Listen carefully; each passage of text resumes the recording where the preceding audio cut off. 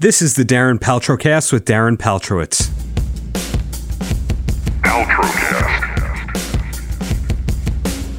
I've been interviewing musicians, comedians, and all sorts of entertainers for almost 20 years. Joan Rivers, Flavor Flav, Paris Hilton, members of Guns N' Roses and the Eagles, and countless others.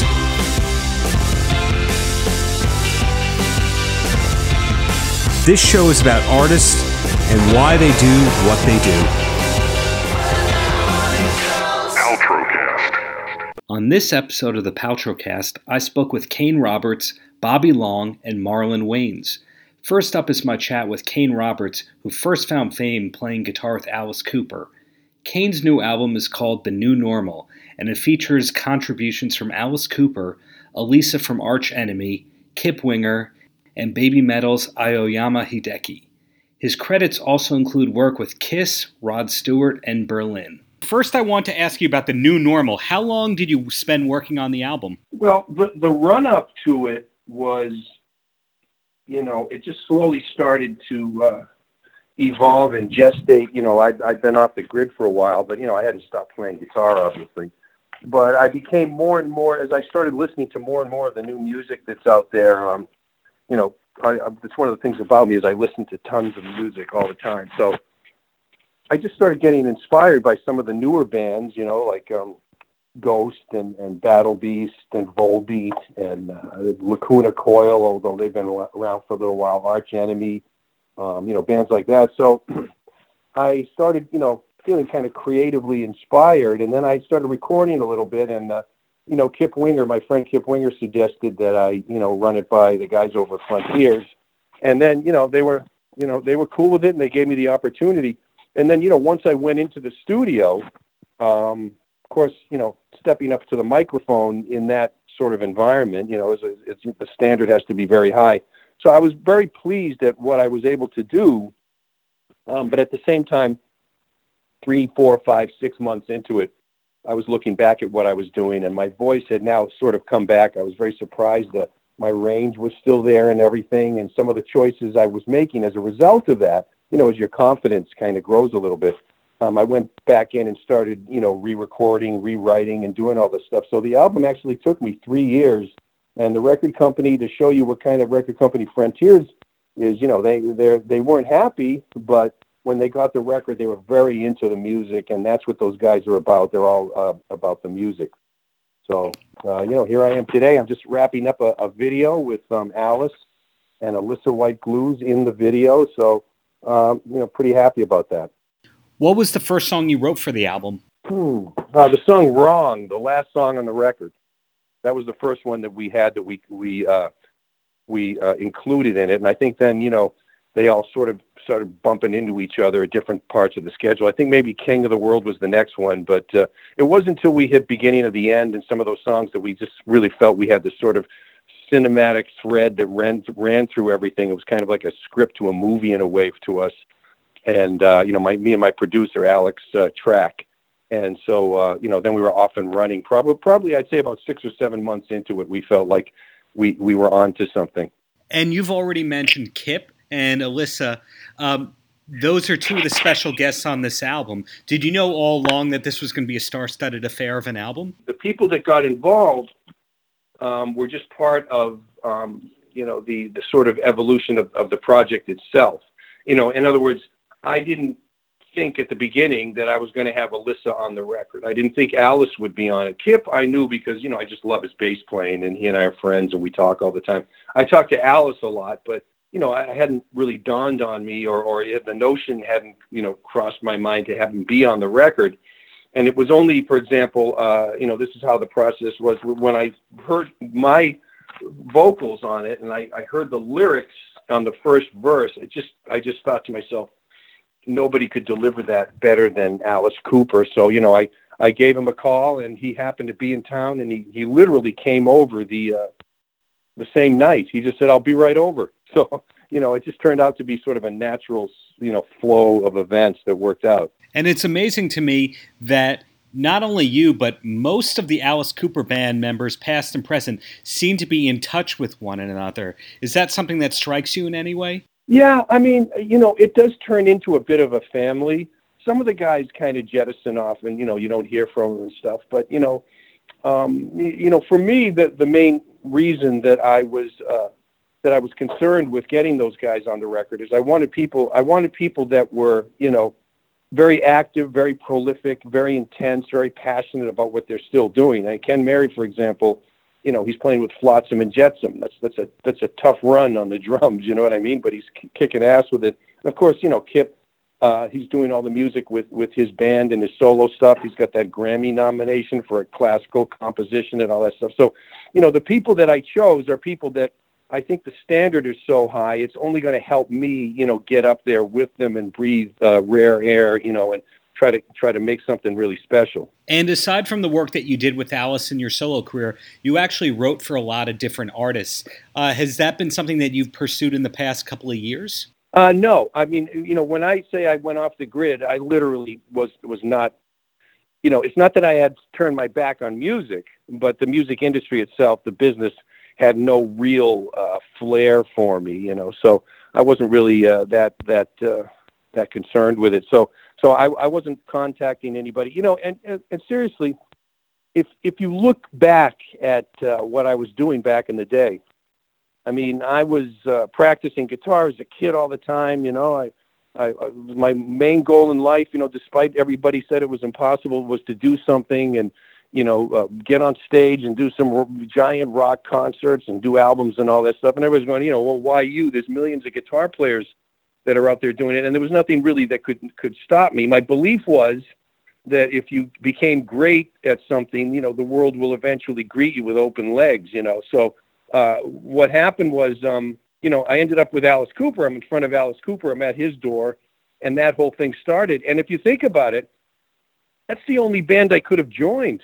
I mean, like think of the way I looked, I don't think I would have been the guitar player for White Lion, you know what I mean? 230 pounds, I kind of look like a beast, you know what I'm saying? So it's just a matter of tremendous luck, destiny, and, just that sort of faith that something's going to happen that I ended up with Alice Cooper. Well, speaking of your look, I think that you were the precursor to Alyssa's boyfriend Doyle, the way that he looks these days. Is that something that you've ever talked about with him? Yeah, it's so funny. Doyle is one. First of all, I just saw his band, and it just blew my mind how great they are. And so Doyle and I, it was another one of those situations where you meet somebody and you just immediately become friends. He came with Alyssa to the set when we shot the video. Sometimes, very often, she does, I think, green screen or stuff like that. But she was so committed to the project. I mean, it's the way she is. Now, it's nothing special necessarily about me. I mean, she loved the song and, being with Alice Cooper and I and all that stuff, she got into it. But she's the type of artist that when she commits something to something, her standard and her behavior is ruled by making great art. So, she flew out to be with Alice and I on the video, and Doyle came with her, and that was the first time I met him. And, just total kick-ass guy. And we were talking about, lifting and all that stuff. And I never thought I was, influenced him in any way, but, I know that back in the day, I was pretty much the biggest, guy out there. I don't know, I mean, there might have been some bigger bodybuilders, that played music or whatever, but yeah, I think, my image kind of, sort of made a difference. When the camera went by me, with Alice Cooper, everybody was like, what the fuck is this? So, I mentioned this before, the Rambo thing really didn't, I was like kind of blindsided when I read in Cream magazine, they called me Kane Rambo Roberts. I was going, where are they getting that? And then I started looking at the photos and I was going, geez, how could I be this clueless? All I needed was a headband. I got this gun guitar and, torn shirt and curly hair, it was kind of funny. Well, speaking of bodybuilders named Kane, have you ever encountered the professional wrestler named Kane? No, but I know if I did, I mean, that guy I think he's like 6'7" or something. He's a really massive, huge guy. So I think if I was standing next to him, I'd look pretty small, pretty skinny. I wasn't ever into, being a bodybuilder. I just ended up, going into the gym and just liking that process of just like moving heavy weights around and stuff like that. The whole thing appealed to me. So, Alice and I share this kind of obsessive personality. He with golf, whatever we feel like doing, we just do it, nonstop. And, the whole lifting weights thing just kind of stuck with me. So it wasn't a case that you were an aspiring professional athlete. You were just into fitness for the sake of fitness? Yeah. I mean, not necessarily being fit, but just, the activity itself, what you got from it, suddenly I was able to bench 315 or I was squatting 405, stuff like that. There's a progression that you can actually see and put your finger on it and see how things are developing. So it just became something I was really attracted to. And you think about it, in any sort of sport, you win a match in tennis, you go on to the next round. I mean, there's politics involved in every activity, but that's sort of the way it is. And with weightlifting, if you keep at it, suddenly you're not having trouble with 135, on the bench. You're benching 285 or whatever. And the point is, like in music, you can do a lot of great stuff, and just nobody's going to care or pay any attention to it.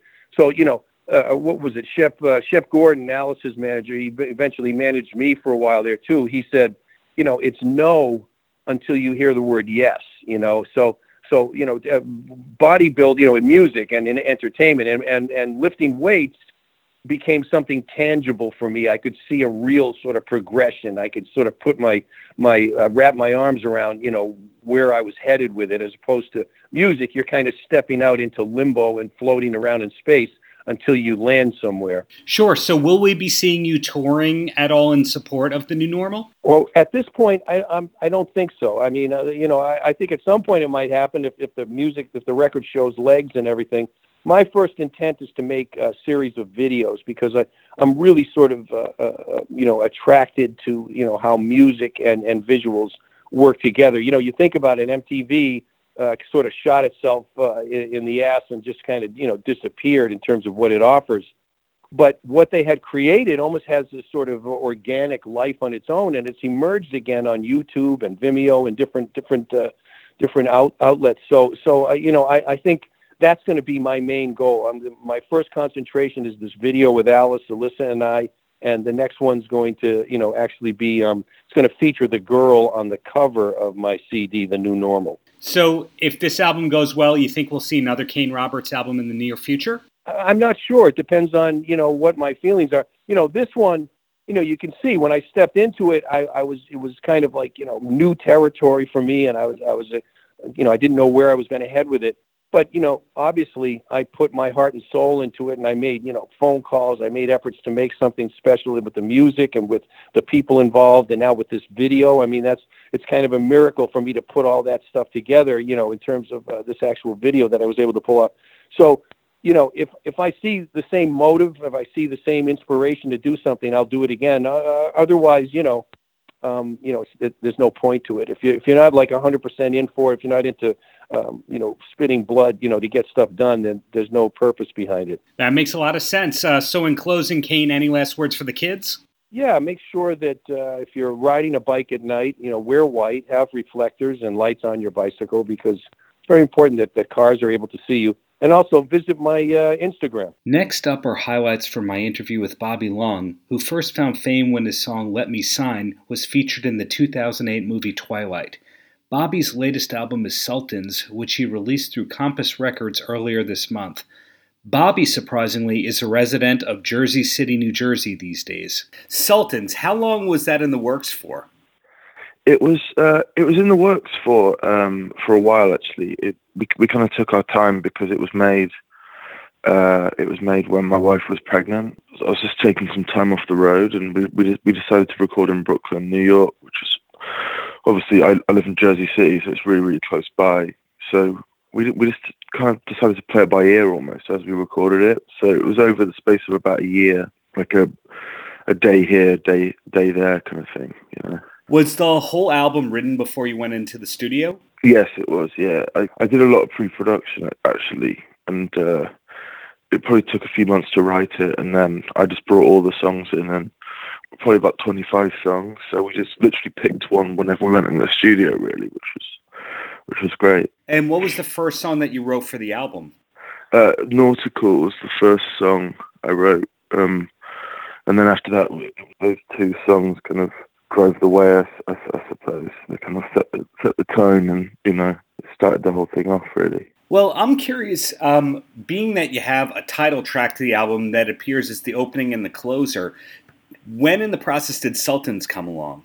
Yeah, well, it came on pretty early, but originally Sultans was just one track. So part one and part two, it was all joined. It was just one full song, and then kind of being inspired by, like Sgt. Pepper's, the Beatles, we decided that it might be cool if we had part one and part two. So we decided to record them separately in the end, and slightly differently.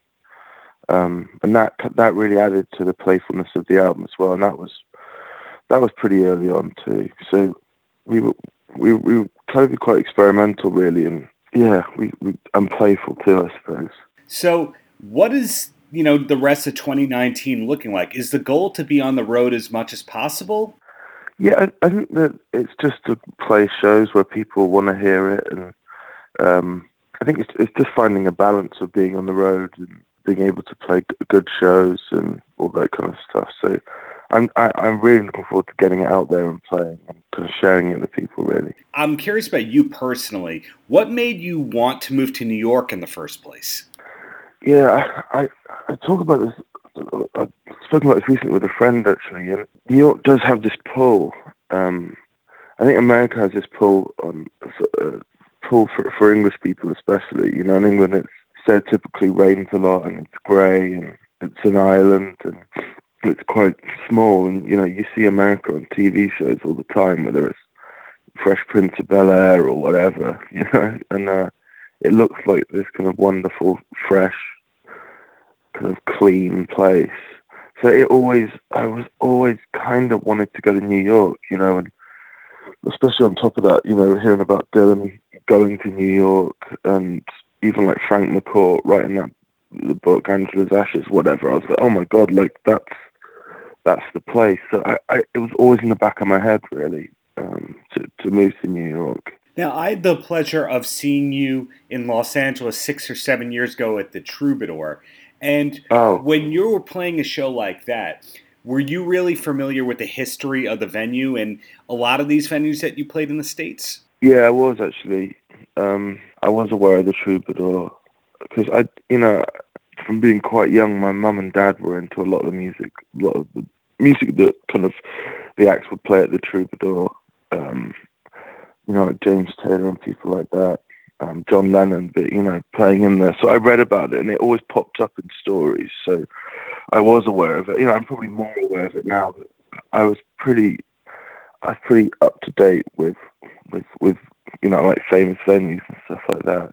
But obviously, when you get to play, then you obviously feel that more, I think, especially at the Troubadour. Got it. And in that era, you were on ATO Records, whereas now you're doing more of a DIY thing through Compass. Is your goal long-term to be on a label where you're calling the shots? Yeah, I've always called the shots, no matter what label I've been with, and they've kind of had to trust me with what I was making, and that was the case this time more than ever. Compass I wasn't sending them demos or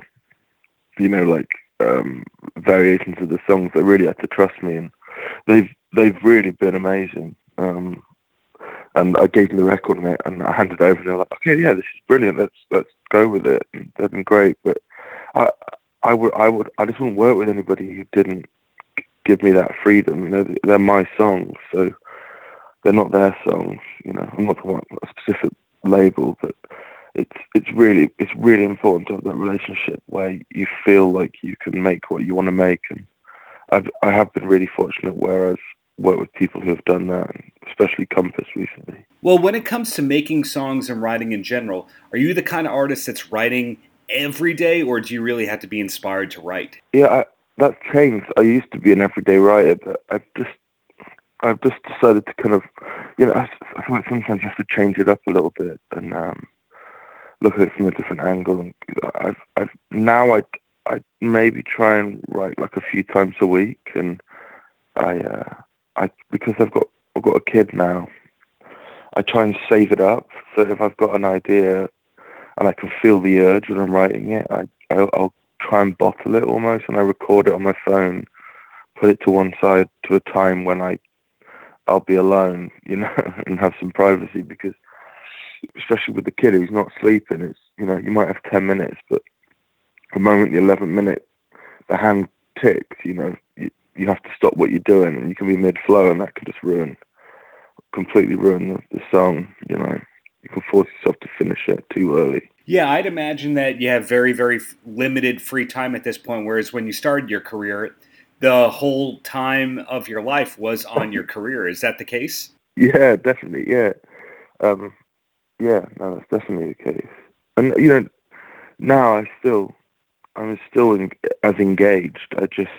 I maybe don't need to, part of me writing every day was the romanticism, I think, and reading comments from Leonard Cohen and, Paul Simon talk about writing every day, have to write a song a day, and I still agree with that, but for me right now, I just can't do that, so it's finding the next best thing, and actually I feel like it's helped my songwriting, because I'm a bit more clinical now, so rather than writing 7 songs and one of them being, decent enough to do something with, now I feel like when I write a song, I can, it's good to go. You know what I mean? It might not be great, but it's a decent quality. It's a better quality than probably another 7 I would have written. Is there any other creative outlet that you have besides songwriting, or is songwriting everything? I like drawing and stuff. I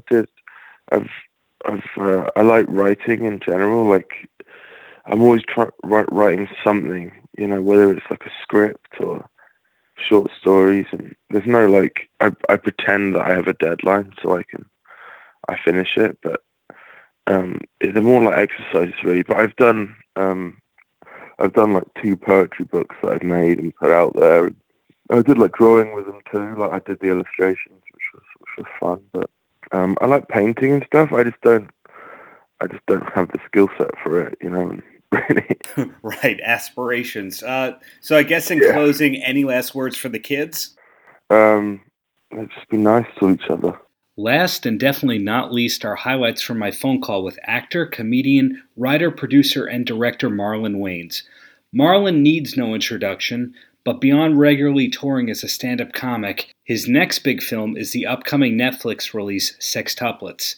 I spoke with Marlon on the eve of him playing a bunch of sold-out shows at the Chicago Improv.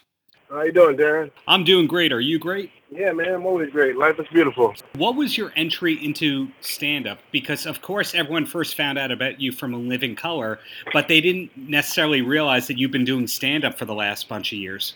I started out as an actor. Then I started doing stand-up when I was in college, where I was like 16, 17.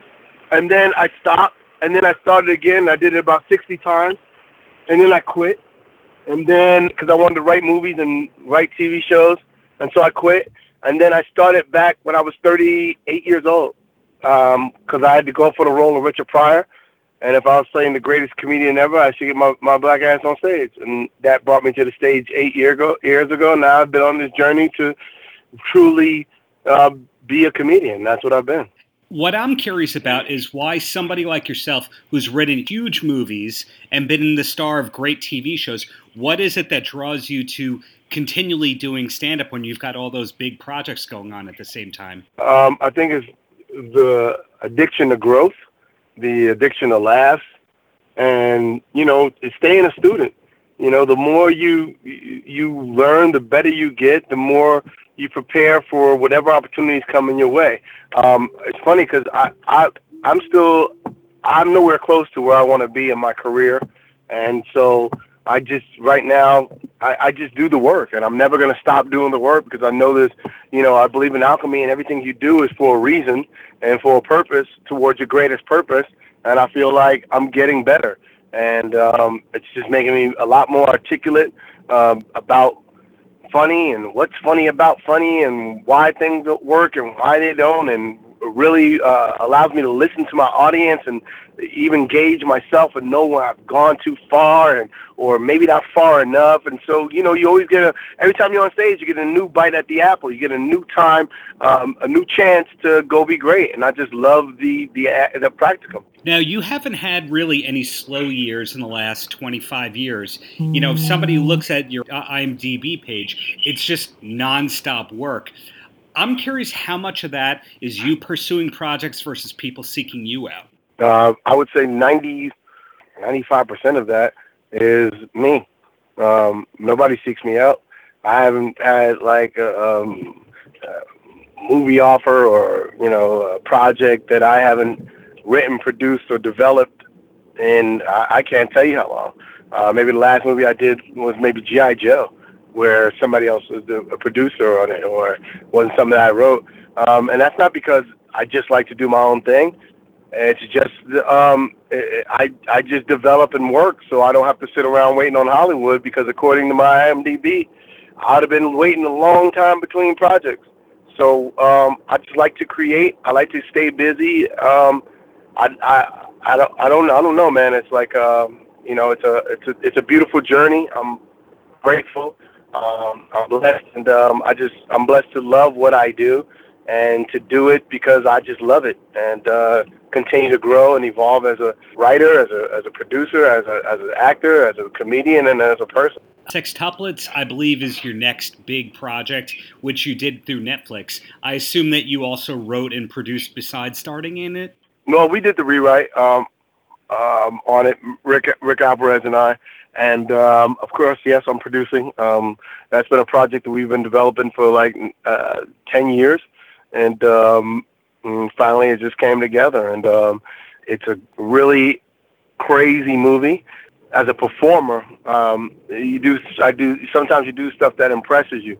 And this one, as a performer, I kind of impress myself, and I don't do that often. But I did on this one because this movie, sometimes I'm playing 7 different characters. And so sometimes those characters are in scenes with each other. And it's funny, once you see, I don't see me in the characters. I feel like they're their own. You fall in love with each character for a different reason. I feel like that each character is their own person. So you just mentioned how long of a process it was to get that movie going. So Wokish, that happened while you already were working with Netflix? Well, Wokish happened because that was a project that it was a stand-up special.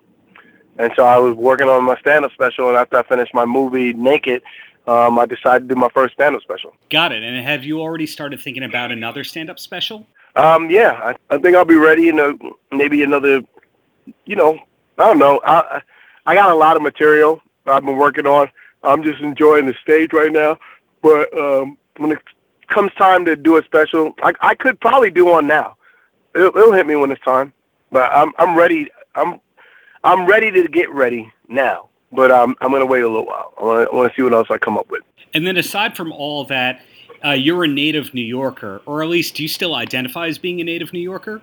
Born and raised.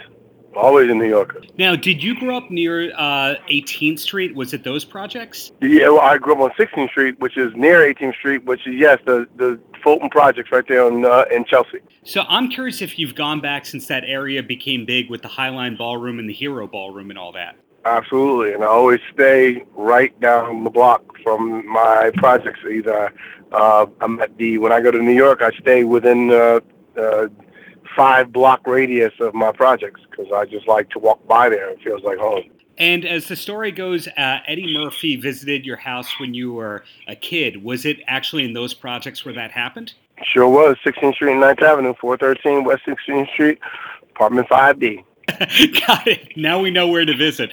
So ultimately, are there any upcoming projects that I didn't mention or things that you want to plug? No, I think I pretty much plugged everything. Follow me on Instagram, at Marlon Wayans, Twitter, at Marlon Wayans, Facebook, Marlon Wayans fan page, and looking forward to making people laugh in Chicago this weekend. I got a couple of sold-out shows already, so, Chicago's great listeners, and a lot of great laughs, so I'm looking forward to it. And 2 quick questions, if you don't mind. Yes. Okay, the first one, is it true that you get residual checks for Batman, that you were cast in some of the movies, but, due to some weird situations, you didn't get filmed in there, but you did get paid? That is very correct. And every now and then I'll get a $7 check. Interesting. So in closing, any last words for the kids? For kids, I would tell them, don't let anybody tell you that you can't achieve any goal that you set your mind to. If you believe it and you're willing to do the work, you can be anything that you want to be. Thanks for listening to the Paltrocast with Darren Paltrowitz on the Pure Grain Audio Network. More information on the Paltrocast can be found online at www.puregrainaudio.com. Until next time, have a great Shabbos.